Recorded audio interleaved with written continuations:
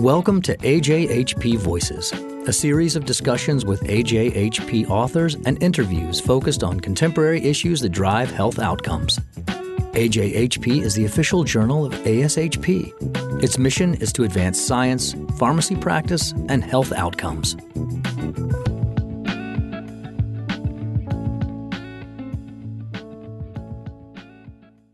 Hello, this is William Zelmer for AJHP Voices. This installment is about the article, Effect of a Pharmacist-Led Task Force to Reduce Opioid Prescribing in the Emergency Department.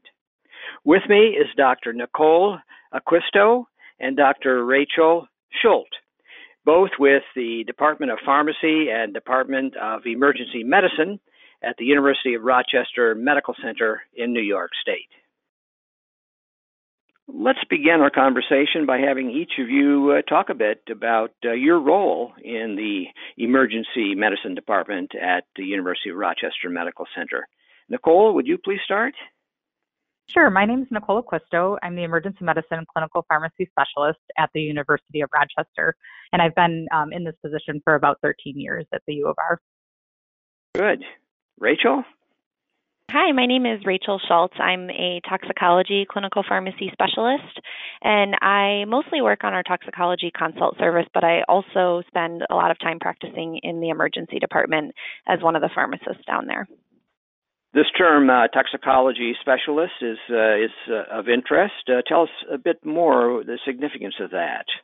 Well, I was trained in toxicology. I did a clinical toxicology fellowship, and so I'm actually a board-certified toxicologist, and I am a consultant for our poison center up here. We have a bedside consultation team that's mostly led by our medical toxicologist. So I was hired to be a toxicology pharmacy specialist, which a lot of times is about helping the team, helping with education, seeing patients with the team, and then also sort of optimizing our antidote usage. Sure. Nicole, it'll help listeners if you would discuss some operational facets of the Department of Emergency Medicine at Rochester. Sure. Our emergency department is a pretty large, busy emergency department. We have about 120,000 patient visits a year. Our emergency department technically is 120 beds, but we all know that's plus. We have an adult emergency department with a separate critical care area. We have a pediatric emergency department within our ED, and also a 23-hour observation unit and a psychiatry area. We are a level 1 trauma center. We're a comprehensive stroke center, and we're a tertiary care center as well. The model that we have related to the pharmacist role in the emergency department is that we do have a team of pharmacists that now cover about 19 hours a day in the ED. So we provide coverage about 6 to 7 in the morning until about midnight or 1 o'clock in the morning. And we do provide a lot of clinical services and pharmacotherapy consultative services to our providers. We have a large direct bedside care role, and we do prospective order review, but have support from our critical care team. Rachel, could you give listeners a brief overview of the program you developed to address opioid use issues in your emergency department? Yeah, so we were initially tasked with reducing opioid use by the chair of our emergency department, and he kind of left this open-ended to us as to how we wanted to accomplish this. So what we ended up doing is that we put together an interdisciplinary team that included people really from all different disciplines within the department. So physicians, advanced practice providers, nurses, pharmacists, and then also from all areas of the ED, including the adult ED, pediatric, our observation unit as well. And really, when we started meeting, we had a goal of reducing our ED orders as well as our discharge prescriptions for opioids by about 30%. Nicole, what would you add? So once we had our interdisciplinary group formed, we started meeting every other week to really try to figure out how do we reach this goal of reducing opioid orders and prescriptions by 30%. And our goal was to do this within a year's time. We knew that there would be a lot of preparation for this. And we started by pulling some of our current state data and really discussing from the providers and the nurses' perspective, what their anecdotal opioid use was. And we did recognize, even just from our roles in the emergency department, we did recognize that a lot of patients were treated first with an opioid for even mild or moderate pain disease states, and that it was very rare that we provided non-opioid analgesia, even like acetaminophen or ibuprofen, along with opioids or first, and we didn't provide a lot of adjunctive therapy. So what we really did is we started to think through that and really focus the development of our guidelines on appropriate use of opioids. And then we decided to target a couple specific areas related to moderate pain disease states where we developed more specific pathways looking at how to incorporate multimodal non-opioid therapy first in a stepwise progression before opioid rescue. We did incorporate some other pieces to the program as well, related to naloxone distribution and trying to encourage opioid use disorder treatment as well. But as the program evolved, and we'll talk about through this interview as well, the focus really was on appropriate opioid use and optimizing multimodal pain management. Rachel, what would you add? Yeah, just one other thing is that we tried to use a lot of whatever data that was already available regarding different programs that had already aimed to reduce opioid use. And so we sort of gathered data, looking at listservs and asking a lot of our colleagues if anybody had been a part of different programs that aim to reduce opioid use. And especially one that I would mention is the Colorado Alternatives to Opioids. And that, and along with some other programs that we looked at, all looked at, targeting different disease states and how to effectively provide a stepwise approach to their management of analgesics in those cases. We decided to have our EM pharmacy group sort of tackle this as well. And so we had those as a baseline, but also had our emergency medicine pharmacists do a pretty thorough literature review on each of these disease states to kind of determine what would be best as far as evidence-based, and also taking into consideration our emergency department to develop our own pathways. And then it was really important to our task force in particular that we have opioid rescue if necessary, because we really didn't want to. We knew that this was never going to be a zero opioid ED, that, we obviously are a trauma center. It's very challenging to avoid opioids in trauma patients. And just in general, patients presenting with severe pain, we wanted to make sure that opioids were still an option for them. Nicole, let me ask, what were the key steps then in operationalizing this approach that the two of you have described here? So as we worked on our development, so we continued to meet every other week, we really focused on developing guidelines for appropriate use, the pathways, as Rachel mentioned, some of the other materials. We did realize that we were going to need some additional resources for our providers, such as talking points, and for the nurses as well, to be able to have appropriate pain management conversations with patients. We also worked on an educational campaign, and we decided to really implement this in a big bang approach. We developed materials for the patient waiting rooms and triage areas so that patients were aware that we're concerned about pain management, but we're also concerned about safe pain management and that we're a smart opioid ED. As I mentioned, we worked on the development of talking points for providers and for nurses. And we did an educational campaign where we went to all of these groups and we presented the materials, the goal of the program, and our anticipated rollout to, again, all of these groups in their faculty meetings. And we also provided all the materials available both through email and on our electronic internet site, and as well as printed copies of the materials at each of the workstations in the ED as preparation for Go Live.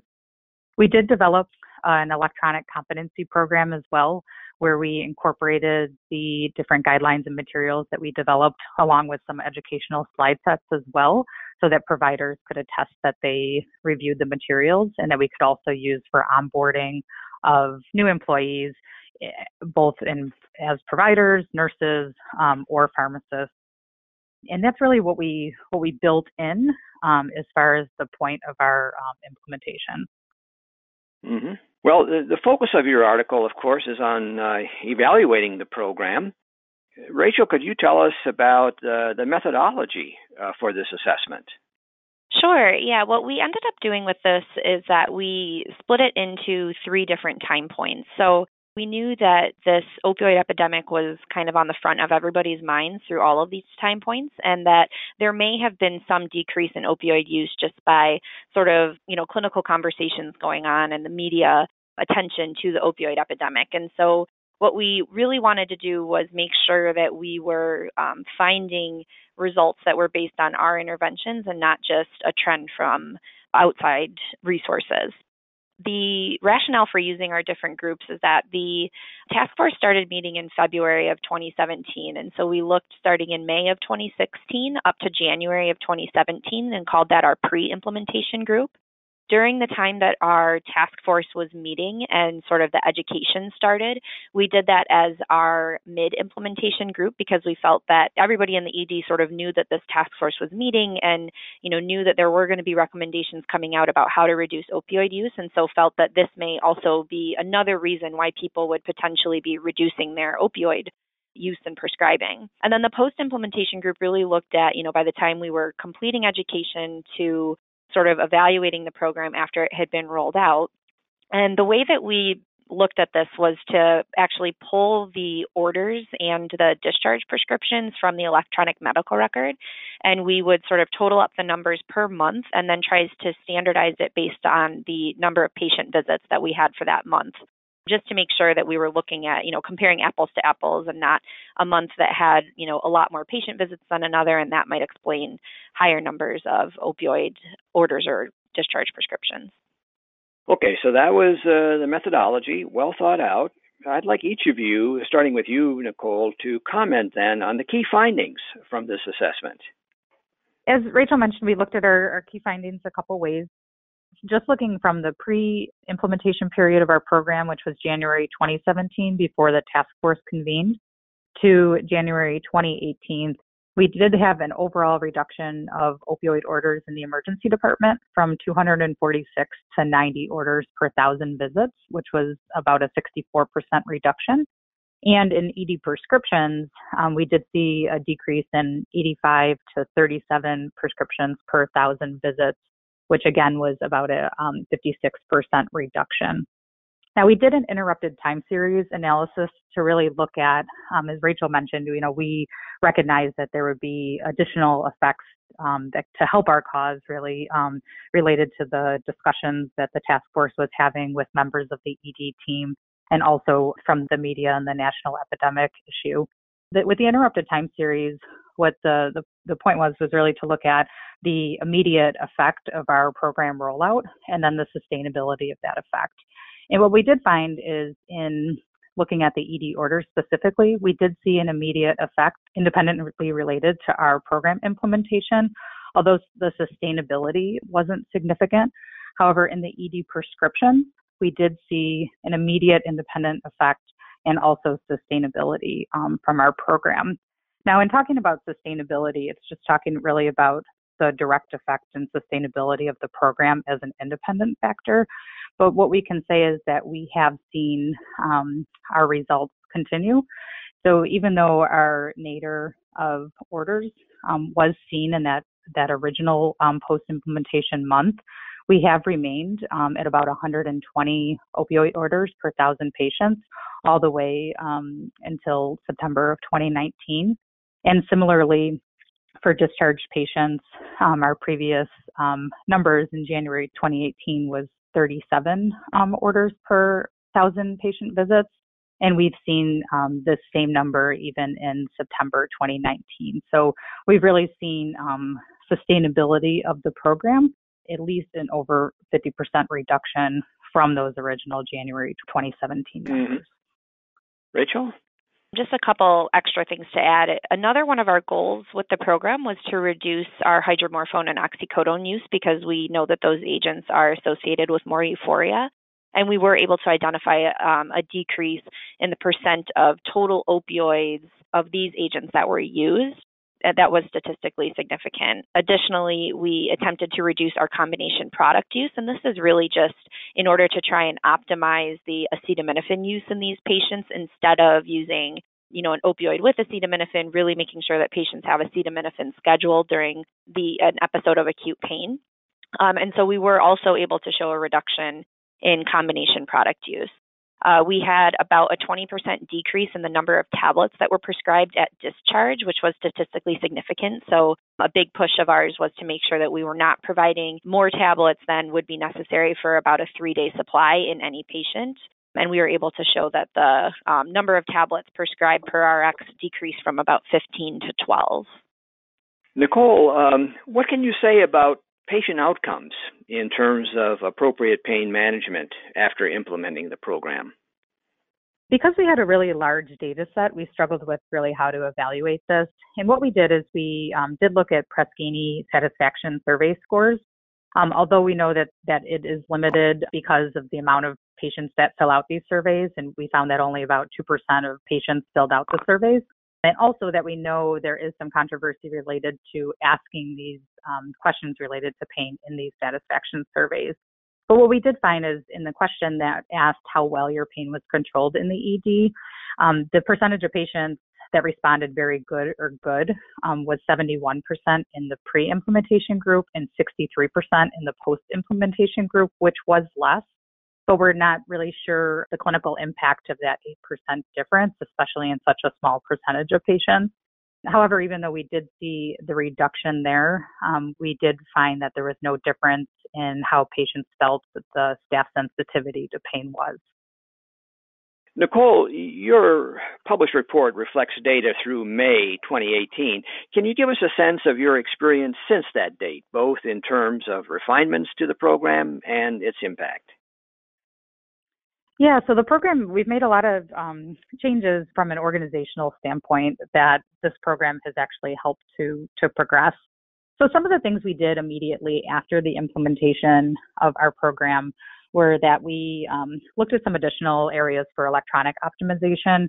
So we did update different order sets, and we did a few of these beforehand, but we really kind of did more of a deep dive into our electronic medical record to make sure that all of our order sets, all of our different pathways and preference lists were really updated to be used as a complement to the pathway. We also started for sustainability, we started producing a smart opioid ED newsletter to really kind of keep this at the forefront. We highlighted different topics related to the opioid epidemic and our data for providers. We did send this out, providers and nurses, and we did send this out to the entire emergency department and pharmacy department as well. Since then, there's been a large organizational change that's happened. So with our work that we've done with the ED task force, Rachel and I were recruited to work on the organizational opioid task force, and we had leadership roles in the prevention and treatment arms of this group. And we also had a lot of involvement in all 4 arms of this group, which was prevention, identification of opioid use disorder, treatment of opioid use disorder, and a pediatric group that was working in parallel. Because of our work that we've done in the ED, we were able to take a lot of our materials as a foundation to develop a program and develop a lot of guidelines for the entire organization. Along with that, too, we recognize that our focus has slightly changed. So we've realized that we've been able to create some culture change related to opioid prescribing in the ED specifically. And we switched gears to try to focus on some other areas of the program that weren't necessarily prioritized at the beginning. So Rachel and I have done work with the ED to work on naloxone distribution and to work on initiating buprenorphine for opioid withdrawal and opioid use disorder in the ED since the original implementation of our program. I'd appreciate comments from both of you. If you have any advice for others who are engaged in opioid stewardship based on your experience with this program. Nicole? Based on our experience, having an interdisciplinary team of really of everyone that really touches opioid stewardship is important. So having the providers involved, nurses involved, quality, and IT support. It's important to have a champion also in each of these areas so that each individual interdisciplinary group can really see that this is an important issue for their individual specialty as well. As far as implementation, what we recognized is that it was important for it to be multifaceted. We had to, as champions of this program, we had to go and promote this program to the different groups, and also to make sure that we had a plan for sustainability and how to continue to engage people after the implementation. And I think one of the important things is data is king. So being able to have data to show progress, to both celebrate successes, but also to identify places of regression and where we might need to further optimize is very important. Rachel, what would you add? Yeah, I agree with everything that Nicole said. We were really fortunate to have great buy-in from our provider and nursing groups. I think everybody was really appreciative of the work that was done by our entire group as far as trying to make this as easy as possible for everybody. With regard to sustainability, I think from our standpoint, we really tried going forward, even with keeping this at the forefront of everybody's mind. It was really how can we continue to optimize this program to make sure that people are still getting something out of it, even 1-2 years down the road.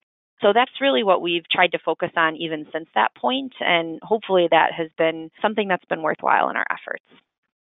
Well, Nicole and Rachel, thank you very much for taking time to discuss your important paper in AJHP. I appreciate it. This is William Zellmer for AJHP Voices. I've been speaking with Dr. Nicole Acquisto and Dr. Rachel Schuldt with the University of Rochester Medical Center, associated with the Department of Pharmacy and Department of Emergency Medicine. Thank you so much for listening. That concludes this interview. For more information about AJHP, the premier source for impactful, relevant, and cutting-edge professional and scientific content that drives optimal medication use and health outcomes, please visit www.ajhp.org.